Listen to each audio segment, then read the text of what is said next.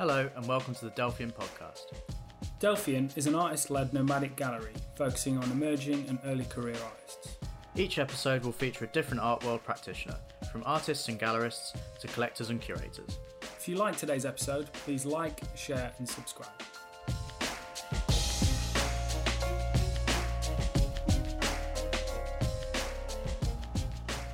Hello and welcome to the next episode of the Delphian Podcast. My name is Benjamin Murphy and with me is Nick J.S. Thompson. Hello. Today we're in the studio of painter Rhiannon Salisbury, who is the overall winner of the Delphian Open Call this year.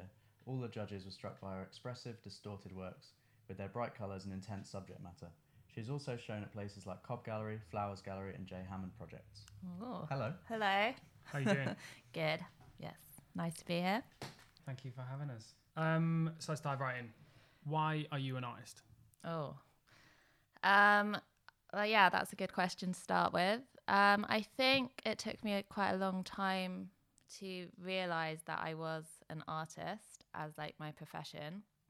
So I tried quite a lot of things before I decided to commit full time to art. And yeah, like I guess it began, I initially did do an art foundation after school when I was 18. Didn't get on very well with kind of what it meant to be an artist. At that point in time, I found like the whole thing quite showy, and I felt like the people who were doing well were the people who just knew how to like present themselves well and talk about themselves well, and there wasn't really any focus on what work was being made. So I went to university. I studied English after that. And English then literature. Yeah, well, English language and literature, but the focus was literature. Then I trained to be a lawyer, realized like how hard you had to work to do well at something, was making myself pretty unhappy. And my dad actually had like a big conversation with me and said, like, if you could do anything, what would it be? And I realized that was like probably going to be drawing and painting.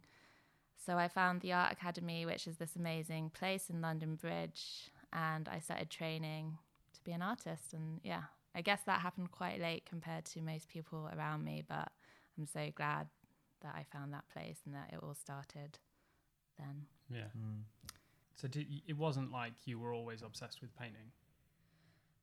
I was always obsessed with, like I always had a pen in my hand and I was always doodling.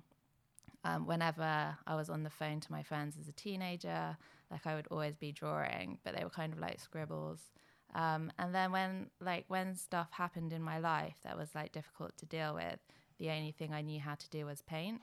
And that's when I would make paintings, but I didn't really think of myself being an artist. I think the school I went to was very academic, and they used to say things to me like, oh, if you want to do anything apart from art, you know, you need to work harder or this. And it was like, they kind of put it down a lot, and it took a long time for me to feel like it was a valid thing for me to do as a profession. Well, this is art school was putting it down. No, like my secondary school. Oh, okay, right. I just felt like, yeah, it wasn't a real job, and I don't have a lot of artists in my family. I don't come from that kind of background, so it wasn't something I'd considered at a young age of developing. Yeah. But yeah, it was something I did. And I think all my memories are very visual. So I can remember everything I made from a very young age, in terms of when I try and think back about my like education, even from like the age of 3 or 4. Like I remember making a kind of egg cup that was fluorescent yellow and had like a fluorescent pink bits on it for Easter one year. I remember making a kite out of tissue paper. I know what that looked like. I can't remember anything else about like primary education, but I know like everything that I made. So I think the signs were all probably there looking back now, but I just didn't understand what that would be, or that was an option. Yeah. To be, yeah. So your work is mainly drawn from found imagery, or a lot of it is. Where do you find it, and what do you look for when you're selecting the images? Yeah, all my current work is responding to images from the media. So that kind of comes in various forms. Like most often it will come from an advert that I've seen on Instagram, but also like it will come, like I buy a lot of kind of high-end magazines like Vogue, and that was like initially to sort of make a political statement about what we're aspiring to. So sort of high-end culture and products. But equally, like if I see something in newspaper or potentially even old photographs, like they occasionally make their way into. So I'll go through like a library or an archive of images before I start a painting, and I'll see which ones I'm responding to intuitively. Like my plans are very loose in the sense that it depends on my mood that day and what I'm responding to that day. So I'll look through lots of things and then just take the one that resonates with me for like a second or two longer without kind of overthinking it.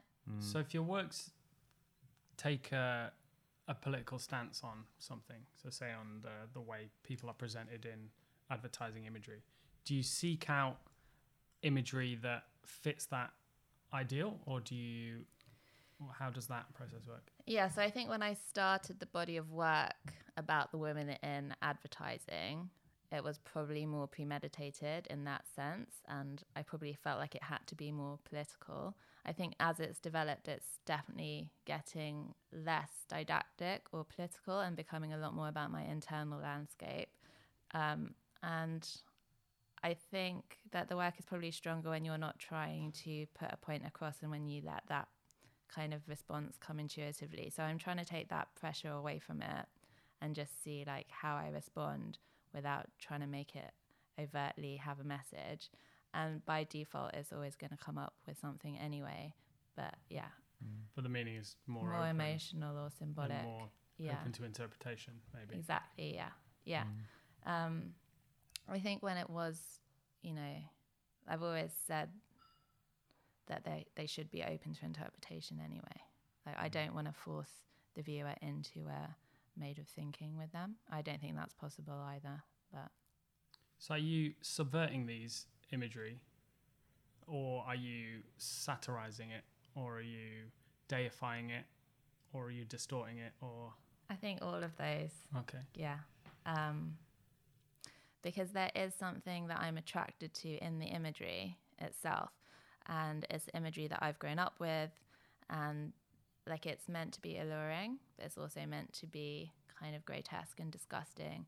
I definitely feel like it's satire because I'm responding to contemporary culture and the things that I feel pressured by or dislike. So yeah, definitely all those four things are words I would use to describe the Your works, so they originally started off more politically sort of based. Do you think that artists have a duty to teach the world something with their work? Oh, that's a really interesting question, and my thoughts about that oscillate. So sometimes I think that, yes, like you have to be making political work, and at other times I think the complete opposite. I feel like the most important thing about painting is that it's like a genuine response from the artist, and you're kind of a sponge for society and what you're absorbing around you anyway. So like you're kind of acting like a mirror for your time. And I think for me, when I have a really clear outset for the work, that's when the work can become weaker, I think. I think all acts are kind of inherently political, but I think artworks should be less didactic and should be more open to interpretation. Yeah. There's a great quote that I've mentioned recently when I was interviewing someone, and it's a quote by JFK, and it's, art is not a form of propaganda, art is a form of truth. I think that's very apt, and that's kind of how I view it. Yeah, yeah, exactly. I think that's really well said. I think artworks that become propaganda are essentially more akin to design than they are to art, maybe. Exactly. And along those lines, I feel that maybe it's a confidence thing, because maybe for me, when I felt like I have to like have this strong message with my painting, maybe I didn't feel like the painting by itself was like strong enough. Whereas now I just think about my favorite artists from like history of art. And who are they? Well, I've been looking a lot at Edvard Munch, and he was one of my like childhood favorites. And now I've kind of come back to him this week, like kind of obsessively. And like his work is so amazing because it has like a figurative basis, which I'm interested in at the moment. But he's internalized and like turned his figurative elements into like a emotional kind of inner symbolic form that resonates with everyone who sees it. Like it's resonate. Well, that's an assumption, but they resonate with something kind of universal emotionally. And I think he's really interesting as well because he has so many paintings of the same painting, but they all like vary. And the way I work is very similar. Like I will return to the same image like 5, 6, 7 times potentially over a course of a few years. So yeah, I'm intrigued by that and how you like internalize an image and make it your own, and then finally you're gonna like arrive at something where it's kind of in its pure form for you, and hopefully that's gonna resonate outwards as well. I think if I had to guess one of your inspirations, I probably would have guessed him. Yeah. His works are very expressive, and they're also kind of beautiful, but also kind of grotesque, like you said a minute ago. And there's a lot of isolation in them, which the more painting I make, the more I see, or like people say about my paintings, is one of the things that they respond to is like this sense of isolation in like a very like overpopulated world. So I think when I was conscious of like more, not the design or maybe the design or message, it was about how we're like all surrounded by people all the time, but there's lots of barriers that keep us like internal. So the figures you paint are often distorted to the point of kind of past recognition. What is the distortion intended to add or remove from the actual subjects that you're finding in magazines and then painting? Yeah, that's a good question. I think my practice has gone from very figurative to purely abstract, back to figurative, and now I think it's sort of starting to be halfway in between. So the distortion is meant to sort of show that something's not quite right with these like beautiful women, and also it's just about balancing the paint in the image for me. Like if I'm thinking about it in like abstract terms, just like I guess that plays into it. And then I feel like when I have a very full portrait, it's almost saying too much and taking away that space for interpretation. Like I want them to be a channel into the subconscious almost, or take you into sort of a dreamland or like a hinterland, like a space beneath. So the distortion is just like aiming at that, I guess. It's just how I paint as well. I think it's more fun for me. I'll start probably with a drawing that's very like realistic, and then part of the fun of the process is getting to like distort that to something that is resonating with me in that moment. So it's kind of, yeah, it can be quite hard to decide when to stop with that, because I don't know how it's going to look, and then I'll go like past a point where I'm like, oh, I should have left that, and you can obviously never really get it back. Yeah. Do you struggle with that, overworking paintings? Definitely, yeah. Because, yeah, you can just fight with them for so long, and then I think you just have to let go and start again. It's very rare for me to like be able to save one. Yeah. Once you've gone past that point. It just will never look as good. How do you find the process of like starting again though? Is it cathartic, or do you struggle with scrapping work and starting again? I don't. I scrap a lot of work. I think it's really important to be able to throw things away. I think, yeah, like Leo really disagrees with me, like, and a lot of people are like, no, don't, like, because I do throw so much away. But yeah, it's cathartic to throw paintings that you feel haven't worked away. But then it's such a weird headspace, because I might think something is terrible, and then I could look at a photo or something 6 months later and be like, why have I thrown that away? It was actually good. But I get so like emotionally engaged with the work when I'm making it that I either like really love it or really hate it. And then, you know, it will take a detachment period where I don't see it for a few weeks, maybe even years, for me to have like a different point of view. Yeah, it's hard to be objective with work that you're making or that you've just made, for me. I think I'm the opposite. I think if a work of mine is over a few months old, I just really don't like it. Oh, really? Yeah, I don't know why that. Don't know why that is. I go through that too. They're weird things, artworks, because you just there's a lot of emotion you invest in them somehow, which sort of surprises me. And also sort of linked with you in that moment as well. It's not like your outlook on things could change within a couple of days, couple of weeks, couple of months, and then the whole meaning of the piece changes to you. Yeah. So the imagery you use is often advertising imagery, obviously. And in that, essentially what's being done is the human form, more often than not female, is being objectified as a tool to just sell a product. Yeah. So do you think that with your painting of that, you're painting what is already an objectified image? Yeah. Are your paintings giving something back to those people and giving them a higher significance than just they are an object to display a watch on or whatever? Or how do you feel about the actual subjects of the paintings and what you're doing to them? Yeah. So I don't think that when I paint a subject, I'm kind in my treatment of them. So I don't feel like I'm necessarily giving back to them in that way, because they often become like very kind of ugly, disturbing portrayals of the women. However, you know, like I'm giving them more of a personality and emotional life. And I think what I pick up on in these adverts is just the emptiness of the people. So I am trying to like highlight their like people. What, like, I don't know, how do you feel when you look at them? Am I allowed to ask you that, like, in terms of that question? Because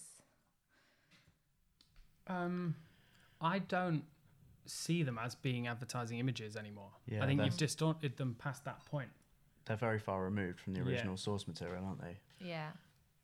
Have you heard there's a great Francis Bacon quote about why he rarely painted from sitters and he preferred to paint from photographs, and it's along the lines of basically, I don't paint from sitters because of the intense disservice I do to my subjects, which I think is quite interesting. So I was wondering, would your approach to painting and would the paintings differ if you were painting people you knew? I started off painting people I knew. And obviously they weren't very flattering images, but like people didn't really mind that. I think the reason I prefer to work from photography is that when someone is sitting in front of you and you're responding to them, there's like a psychodynamic space that is created, and like as a painter I'm absorbing that and putting it into the work. And what I want with the paintings I make is for me, like as an artist, to just be moderating the image. Like it's about this kind of 2D visual material that is like proliferate and empty. Yeah, and empty. So it's less distracting for me to just have like a photo and me, and then I'll make a drawing from it, and then I'll actually put that photo away, and I'll just be responding to like kind of a memory of that image and what's going on in my head at the moment.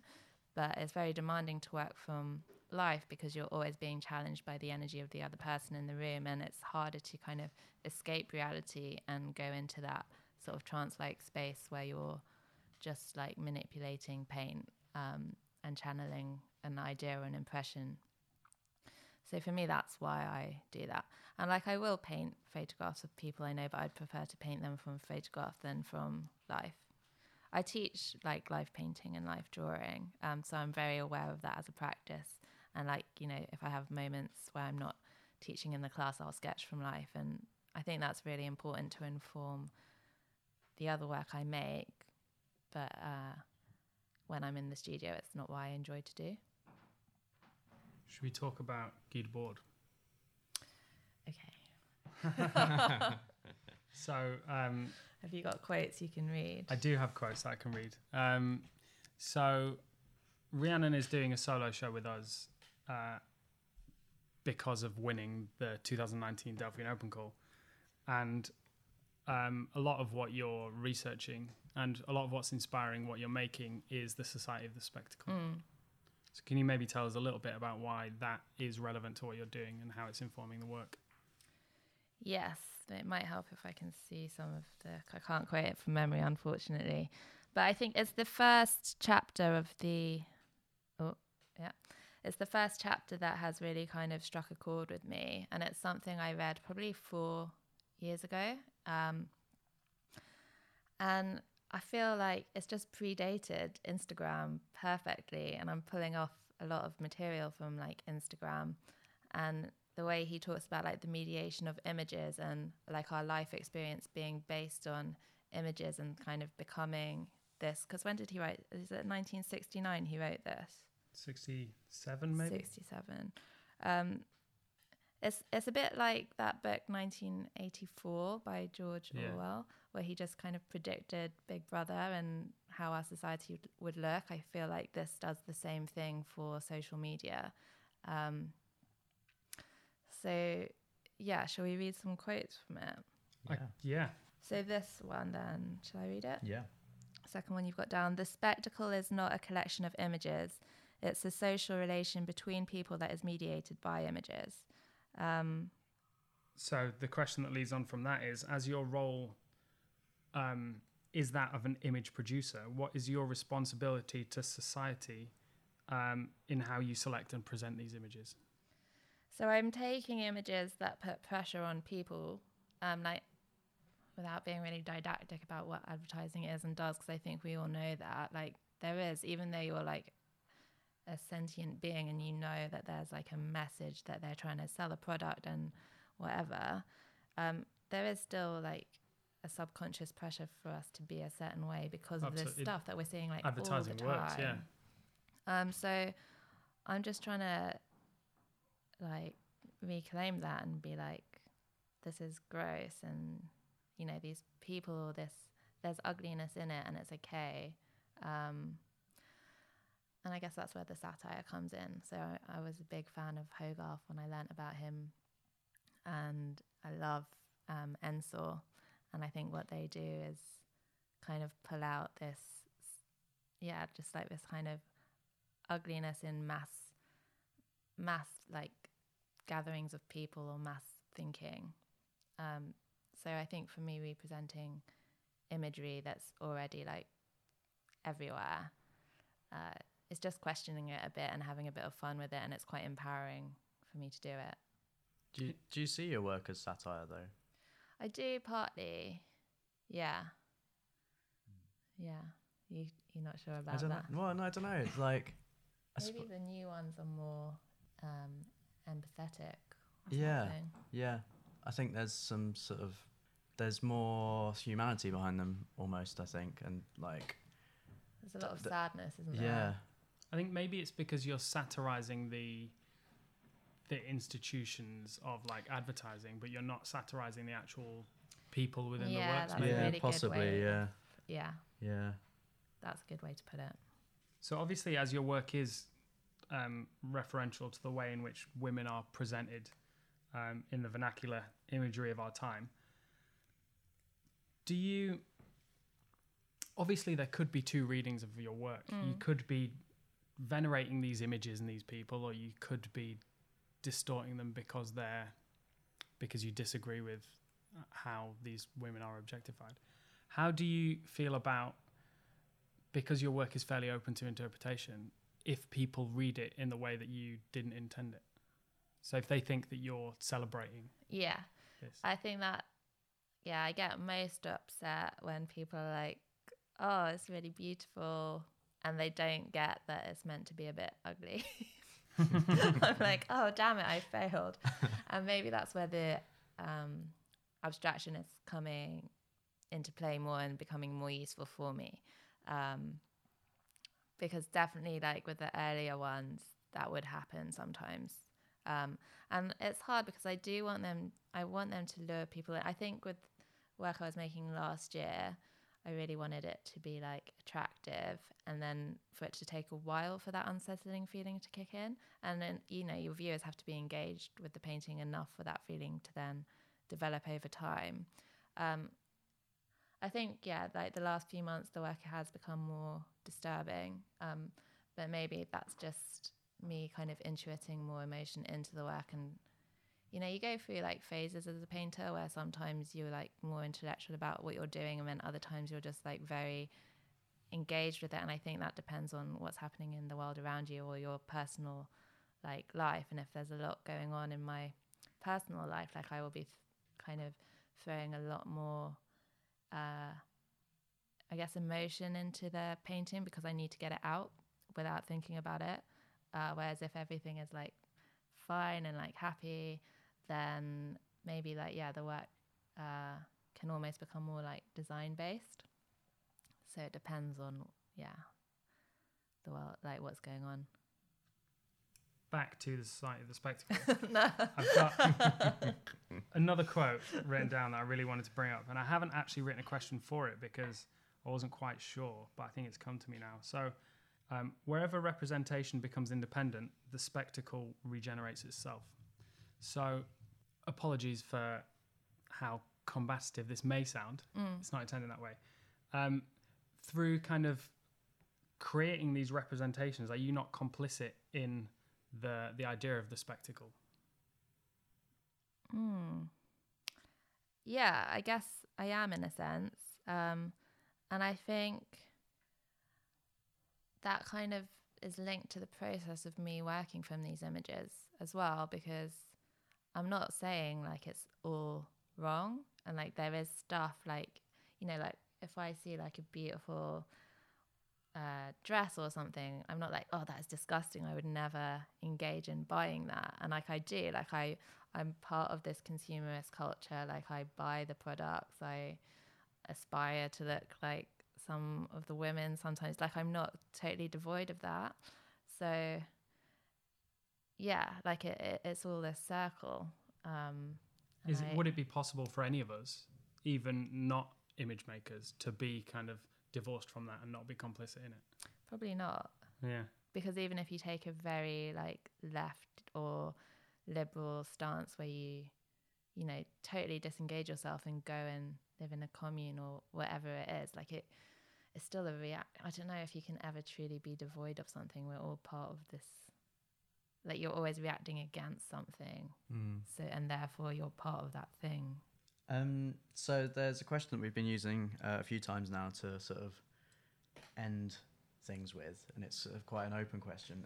Quite a nice one. Yeah. What would your one piece of advice be to give to a young artist who's just starting out? To all of those listening right now. Oh, yeah. So much advice. Doesn't have to be just one. Yeah, bring it on.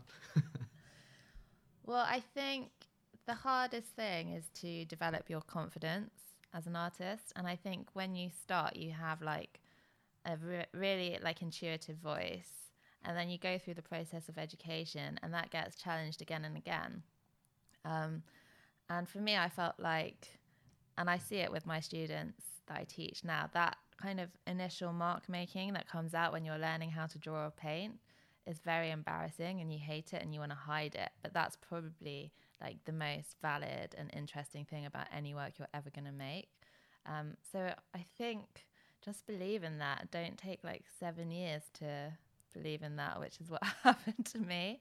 Don't think you have to like be like everyone else, because like it's important that you learn skills. I think that is really important, but also like that kind of naked handwriting that you have, that's kind of the core of what your art will be about if you become a visual artist.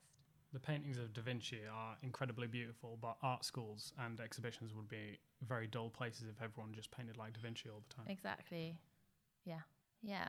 I think that's what's frustrated me the most, is just learning to believe or leave the work at a kind of raw state, and that's what I'm really focused on now, is just do it, leave it, walk away from it, and if it's ugly and embarrassing, that probably means it's good. Well, that is a great thing to end on, I think. So thank you, Rhiannon, for having us in your studio. Thank you, guys. Getting involved in the podcast. Woohoo!